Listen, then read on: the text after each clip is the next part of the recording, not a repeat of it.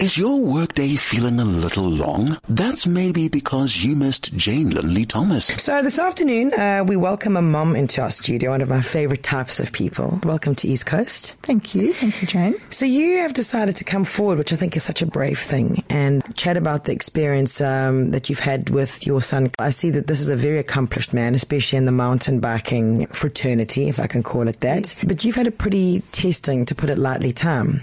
Take me back to the beginning of this journey.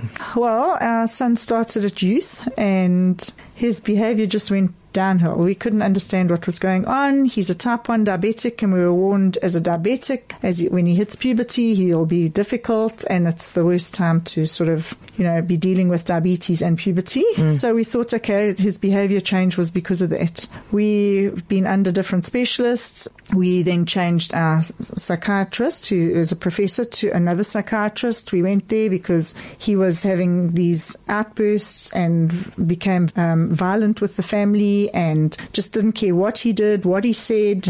So it made life very difficult. We spent thousands on different brain scans because we thought maybe through a cycling accident he had been airlifted earlier in the year, that he'd damaged something, and they ran one brain scan after the other and couldn't find anything. Then we were told he has intermittent explosive disorder, and then we were told he's oppositionally defiant, and the list of names went on, and at this stage nobody even thought to test for drugs. He then got very aggressive with my husband one night. A couple of times we had police come round. From being a very clean, proud person, he didn't want to shower. He used foul language all the time. We would make him shower. Wasn't brushing his hair, didn't want to brush his teeth. I'd make him get out of bed, and he loved his animals and just neglected all of them. So it became our job. His whole passion is he loves snakes and spiders and rats and like all these like funny creepy crawlies. And he lost interest in everything, and we just thought it's his age, it's a diabetes, and carried on trying and trying. We went overseas. They were racing in world championships. Went over, and his behavior was just so bizarre. He wanted a vape. We said, you're not having a vape. And he insisted, and eventually, to keep the peace, because we're in a foreign country, we thought we can't get police involved. If he has a meltdown, let's get him a vape. So we got him a vape there, and he was like, this vape doesn't work, this vape's not working. And we're like, well, what do you mean it's not working? No, it doesn't work. He's got one at home and it works better. So we're like, well, a bit confused, but all right, we need to keep the peace. He ended up going missing. We had to report him as a missing person. He stuck a fork through his finger trying to open the air vent on this vape thing, and we're like, what are you doing? Now I'm missing all the signs that there's obviously something that he's trying to get or achieve from this vape. Eventually he was just so out of control, we got him another vape, because we thought, we're going to all end up in jail here. Got him a vape, and he was like, this one doesn't work. This is not working. None the wiser, don't know what's going on. Get home, we book him into an anger management thing, and it's one of the rehabs here, Akiso. We get him to Akiso, and he loses the plot completely. He destroys the place. So we had, for about 5.5 hours, we were struggling with him. They've got the whole thing on video footage. He was stronger than 5 men put together, and he's not a big guy. And he eventually kicked through a big security window. The window wasn't big. It's one that they can look through. He was in a lockdown facility. We eventually managed to get out from there, and they locked him in the room. He destroyed the room. He kicked through this window. He ripped his leg to shreds, bleeding, and he was still this raging lunatic. And they said he's going to need to go to Boys Town or to Town Hill because there's something really wrong with this kid. And we were like, but we don't know. He's never been like this. He's never been an aggressive person. Him and his brother have had their normal spats. He's never been an easy kid because, he is a very daring kid. You tell him not to jump off something, he'll jump off it. He's like, that's why he does the downhill and enduro. We couldn't understand what was happening. They had to sedate him heavily, take him away. Got a call in the morning from St. Augustine's to say, we're having a problem, you're going to have to come fetch him. We got there and we said, we're going to check you out now. He was very agitated. But at this time, we don't know he's having withdrawal from drugs. So we go in, we go to check him out. We say he's got to be patient. He then makes a run for it, runs into the parking lot. There's security guards that tackle him. the psychiatrist that we were seeing at the time was away. I kept sending him letters to say, please help us. We don't know what's happening with our child. The behavior is just out of control. So that was on the Saturday morning. They told us to get him into a facility like Town Hill. We had to take him to King George Hospital. So we took him there. Eventually we thought, no, we're actually going to steal him out of there, because once you've signed those papers, you've signed your child over. They had no lockdown facility to put him in. He was going to stay in an open ward right by the car park where he could make a run for it, and we would have a huge problem. So we said, no, we can't leave him. And they said, well, you've signed him over. So when they were changing nurses, we grabbed him and we left. Got home and he was very heavily sedated still, because he'd had 2 injections of Ativan and he'd had 4 Ativan tablets. So he should have been knocked out. Got home, he slept. Next morning he woke up and he was very agitated, and he said to my husband, I need cigarettes. And we're like, but you don't smoke. And he said, I need cigarettes. So we said, well, to keep the peace, because now we've had police, we've had all sorts of things at the house, buy him cigarettes. So he bought him cigarettes. He smoked the whole box and he wanted more cigarettes the next day. So I said to my husband, no, there's something wrong. So he said, because we said, you actually need to have help. We need to get help. There's something gone wrong with you. Do you know what it is? No, he doesn't know. Though in the hospital, he had said to us that he had vape juice that was given to him through somebody he had met at youth, that we need to find out what's in it, because the first time he had it, he didn't feel well and it burnt his throat really badly. And we said, well, so I phoned the person. It was a young girl, 11 years old, that he met at youth that had given it to him. And I phoned her and she said to me, she'll find out what was in it. Then she phoned me back and said it was drain cleaner. Oh my gosh. So I said, okay, why would you put drain cleaner in it? Then she messaged me and said, oh no, the person that she said it was from, it wasn't really from that person. It was somebody she had met at Watercrest Mall, and they gave it to her and she thought it would be fine. It just had strawberries and blueberries. So I said, well, it's not fine. My kid is in hospital, and I sent her a photo. So she said, okay, she'll try find the guy that supplied it to her.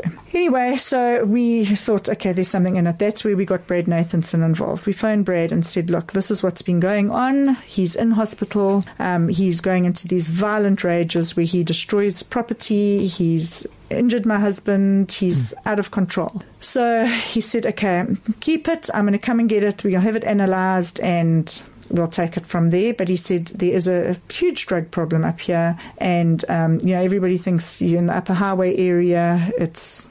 your kids are at good schools. And so he's homeschooled, doesn't leave the property. He's with us on weekends because all we do is my husband and both my sons ride. So it's training for downhill, it's training for enduro.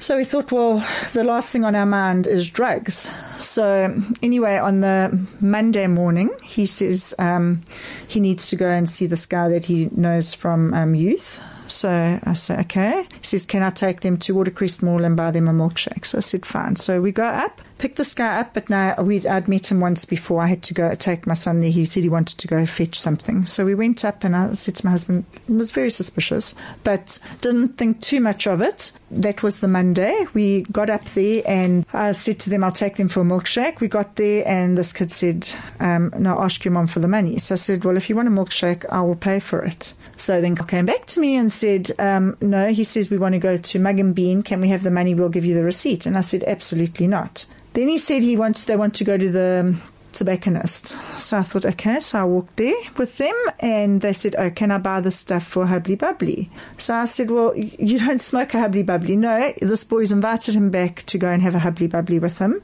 And I said, absolutely not. So he said, well, I'm phoning Dad because you're being mean. Now, he hasn't had a cell phone for ages because when he was mugged, it was taken. So I said, okay, here's my phone Dad. So my husband said, bring the kid back to our house. Want to meet him. Brought him back. My husband eventually took him home later that evening. They made a Hubbly Bubbly and I went out and I said I would like to taste it because my husband watched them make it and he said, well, he'd watched them. It was all fine. But since this happened, my son's in a rehab. We saw him for the first time this weekend.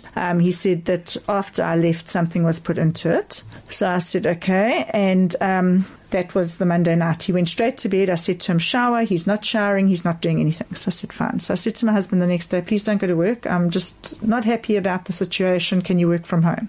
So I was making tea. It was about 8 o'clock in the morning, and we've got a breakfast nook. I passed my husband his tea, and next minute my son comes down and he walks past me. He takes a bowl out the kitchen drawer, and then he walks over and he gets some wax wrap paper out my other drawer. So we look at each other and I say, do you want some tea? Well, no, he doesn't want tea. So I said, okay. He sat down and he opened this tiny little bag, like a miniature Ziploc bag, but with such a little bit of stuff in it. So I thought to myself, okay, what is that? So my husband looked at me, he shook his head as if, don't say anything. So he made himself a little cigarette and he walked outside. Now, he's never smoked in front of us. He's not allowed to smoke. He doesn't smoke. He's 15, right? He's 15. He's just turned 15. So he walks outside, he lights his thing. So I say to my husband, well, if that's marijuana, he should actually be quite relaxed and quite pleasant. So hopefully it does make a change. Anyway, he walked back in and he sat down and he smiled and smiled at him. And my husband and I said, we're not saying a word. We'll just see where it goes from here.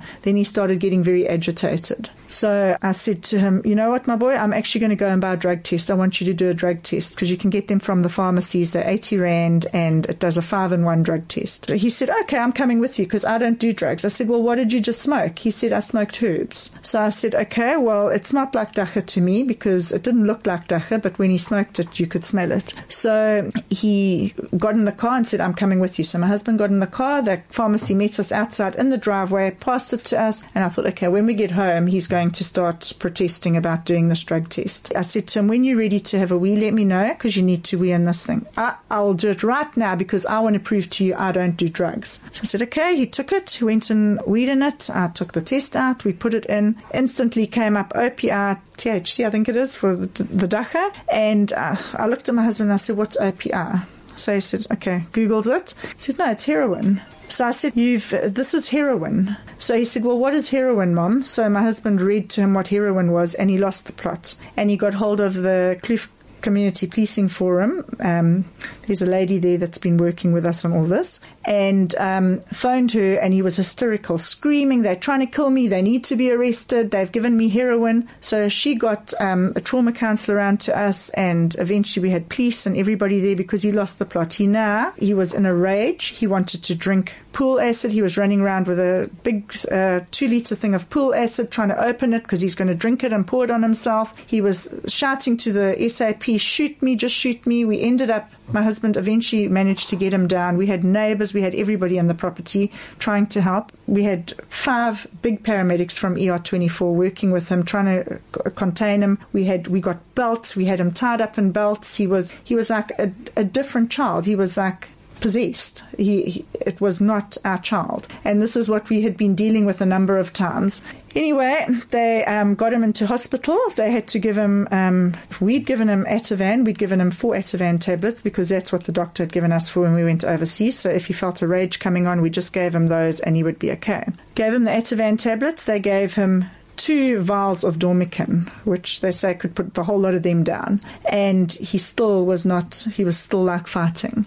Got him in the ambulance, took him through to St. Augustine's, where they then decided to unstrap him because now this kid shouldn't be waking up. He jumped up, he ran out the hospital and ran into the traffic where the ER24 guys tackled him in the road. They eventually got him back. They had to give him another injection to sedate him. Then when they realized how much heroin and that he had in his body, and they moved him into ICU. The professor that has worked with us in the past and was trying to help us with the situation because we had phoned and he was taking our calls on weekends. He said to us, this kid's had angel dust. And I said, well, what is angel dust? And he said to me, it should be called devil dust, but go and Google it. And I went home and I Googled it. It's PCP. It is the most horrific thing. They used to use it in the 60s before you went in for your op. So it was to anesthetize you. But people were coming around and destroying hospitals and becoming extremely violent. And this professor said to me he's had a number of kids brought in the same conditions. So they ran full blood tests in that, and he was in ICU for 4 days.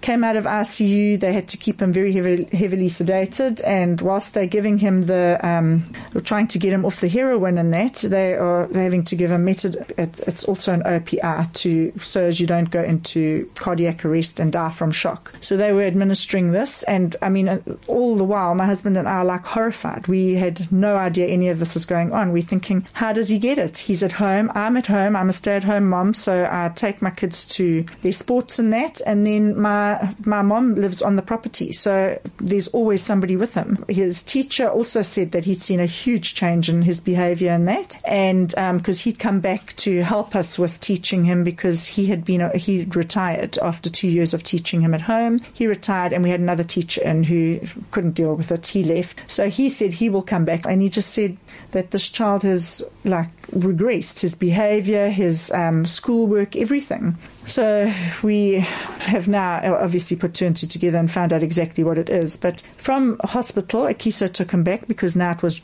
a drug-related rage. The people that were working with us brought in a group of people, undercover people that are working on the case. They then also asked if they could have a meeting with us the one day, and we said absolutely. They organised the trauma counsellor there. An ex-heroin addict came to talk to us to help us to know what was going on. They then said that they brought a person from human trafficking in that deals with the kids that are trafficked, and said that no easy way to tell you, but it looks like your child was about to be trafficked. So we said, well, what do you mean trafficked? Because he's not a little boy. He's 6 foot. He might be slim and that, but he's not going to have somebody bundle him into a car and go willingly. And they said no, he would, because they get them hooked on the drugs, and then you can do anything with them because they become dependent. They either use them they'll get your kids to start stealing. You'll find stuff missing from around your house, which we never had. So yeah, it was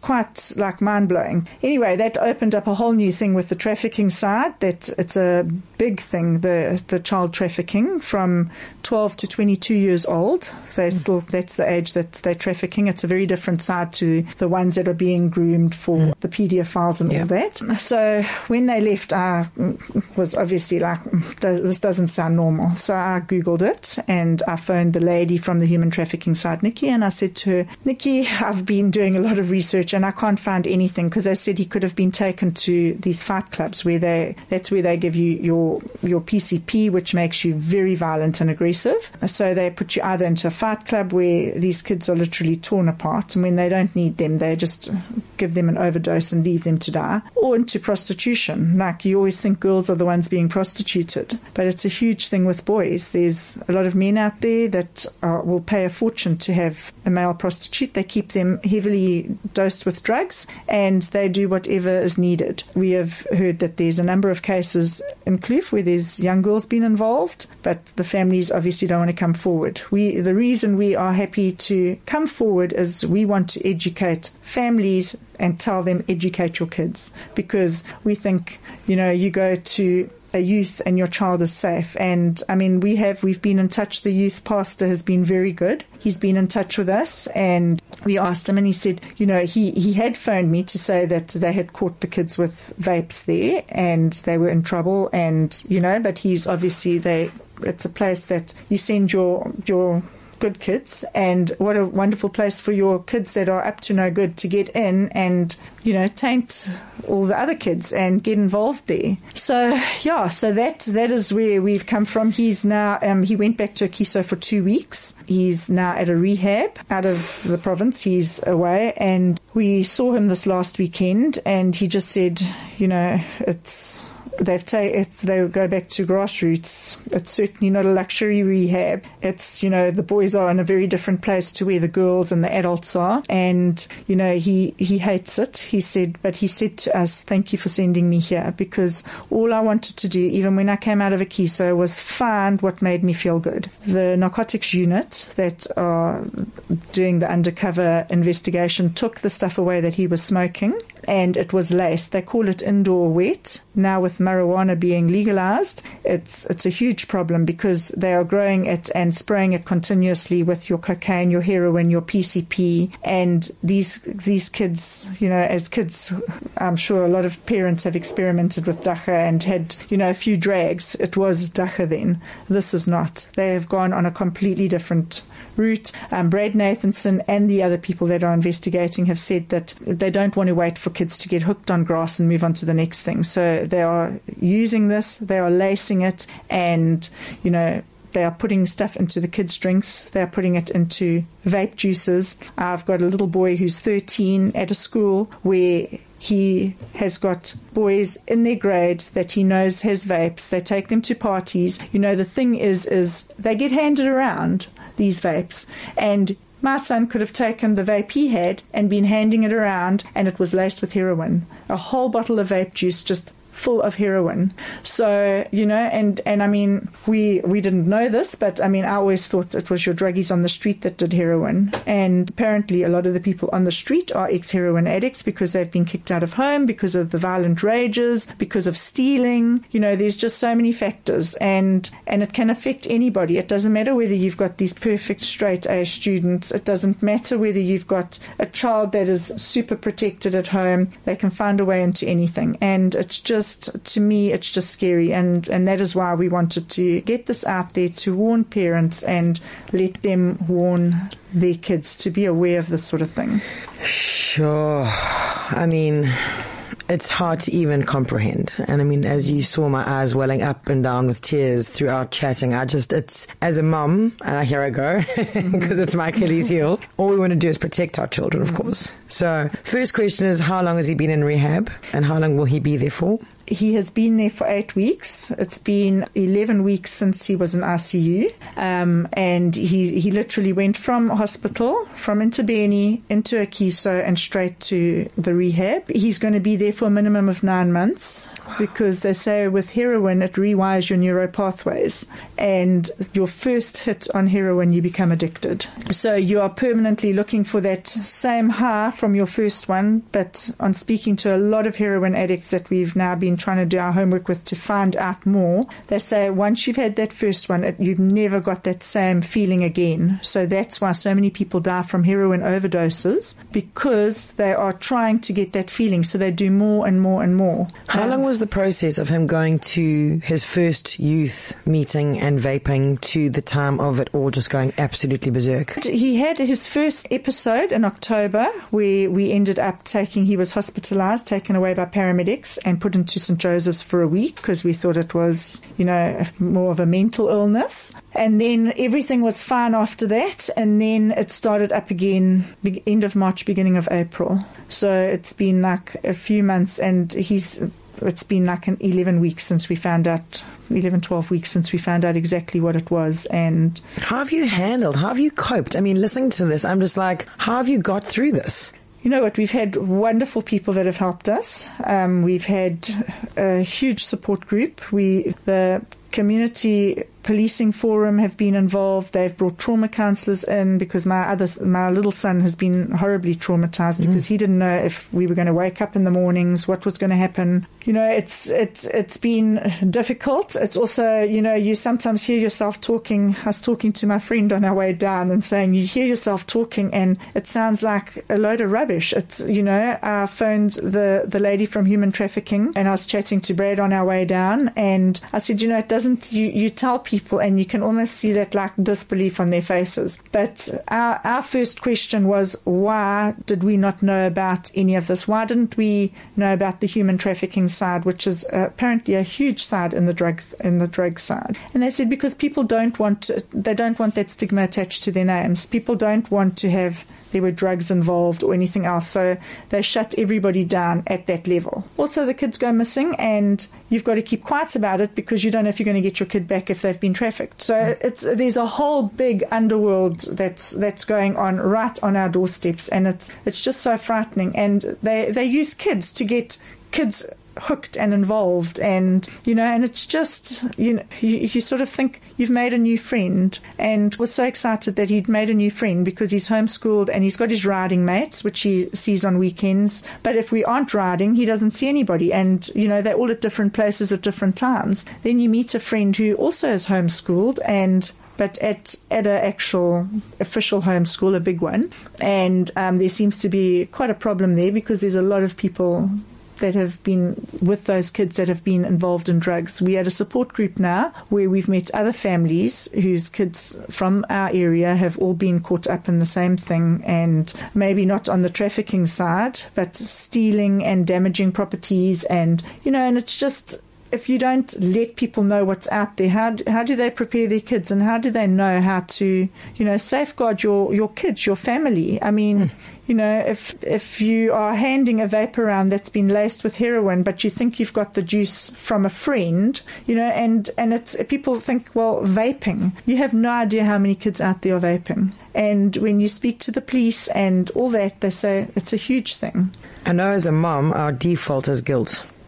Have you felt tremendous guilt through this journey? You know what? I actually don't think I have. I don't think I've had time to feel guilt. It's been more about how could we have been so stupid and not seen the signs. I didn't feel guilty because he's at home with us all the time. We don't allow our kids to go to shopping malls. If they go to movies, we are there with them. We drop them off, or they're with their friends, and then we're waiting at the mall for when they come out. We find out what time the movies finish. So it's not like he doesn't go to birthday parties because he doesn't have a big group of friends. He's got a very small group of friends, but his main thing in his life was his riding and his animals. But that's what's so scary, is that this child is so protected, yet he still got caught. Yeah. I mean, it's madness. I mean, there are a far bigger, I'm sure, percentage of parents that just trust their child's word and let them go to shopping malls and let them go to movies with friends. But I mean, this is a kid that had a village around him.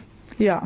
We and one of the things that my husband and I always said is, because of the type of person he is, because he's very daring and he's not a leader, he's a follower. So if somebody says to him, oh, have a drag on this, he will have a drag on it. If somebody says, oh, we're smoking, we're going to make this thing, it's dacha, do you want some? He would say yes. He would be the first person to say it. And we've always said to our friends and to, our family that we're so glad he's homeschooled, because we'd be worried about what's out there and what would happen to him. So the only place he ever went was to like a youth. He hardly ever slept out. If he maybe slept out twice in the last few years, it's a lot because of his diabetes. We get up at night to check him, so it's like, yeah. You seem so in control. I mean, I think if this was like one of my boys or my daughter, I don't know how I'd even be able to articulate the trauma. I mean, you talk about your son attacking your husband. The examples that you've given, I think of my precious child that I've poured so much love into, and to have that happen, I mean, what has been the lowest point in this journey? That moment where you just thought, oh my gosh.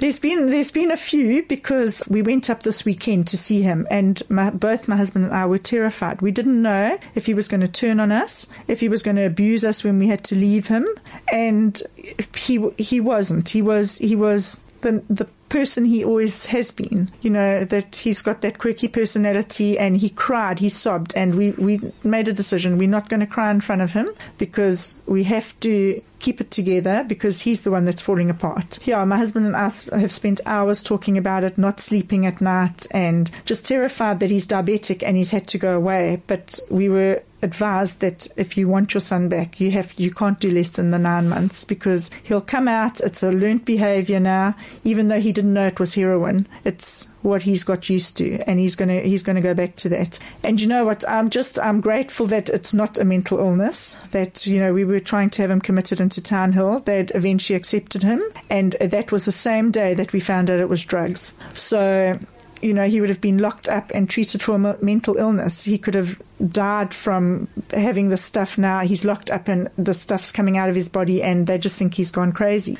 We've got something we can work with. Do you feel like it's almost a sense of relief? I mean, how strange that you would find, Yes, to a point, yes, because he's now not being locked up. We thought that he had now got severe brain damage and he was mentally disturbed. You're starting to think, is he a psychopath? Is he but those drugs called psychosis. And a lot of the stuff he doesn't remember doing. We had to write letters to him as a family individually to tell him what he's done to us as a family. Not a letter telling him how much we love him, but telling him what he has done that's destroyed the family. And they've made him acknowledge it at the facility he's at. And when he was talking to us about it on the weekend, he cried and cried, and you could see it wasn't something, take me home, poor me.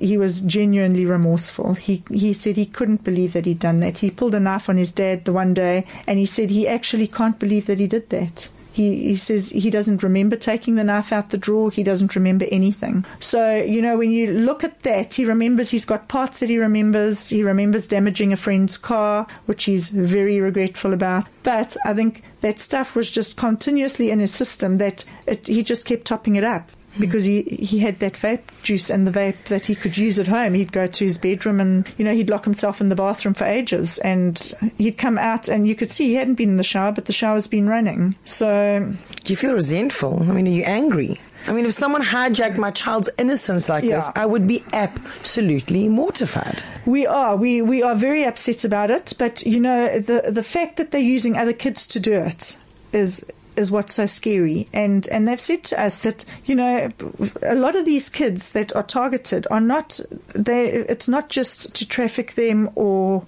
anything like that. It's to get them to become dealers even. They will then need it. So they say you go out and you give that to your mate. And that's how it just grows. And you end up with a population full of kids that are completely out of their minds on drugs. And one of the things with that PCP, they say it causes this very similar thing to that drug flucker. I don't know if you've heard of it. I'd shown my kids videos on it and said, this is what happens. You think they think they're superhuman. They've had people jumping out of 20-story buildings thinking, with this PCP, thinking that they'll survive because they think they're superhuman. And if we hadn't had the trauma counselor, the police, the paramedics, everybody witnessing it, family, friends, it almost doesn't sound like it's feasible that you can go from being this, pleasant person who cares about people who have got, problems and issues, and to being so violent and so aggressive and so horrible and so strong.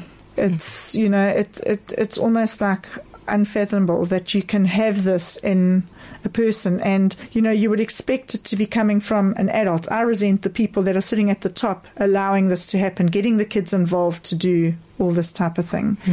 I just, that is also like, kids, be aware of your surroundings, be aware who you're with. Don't take anything that's open. Don't have a drag on somebody's vape. They're putting it in cigarettes. These kids that all this happened to up in Pretoria, you can buy that stuff over at a tobacconist, at a liquor store.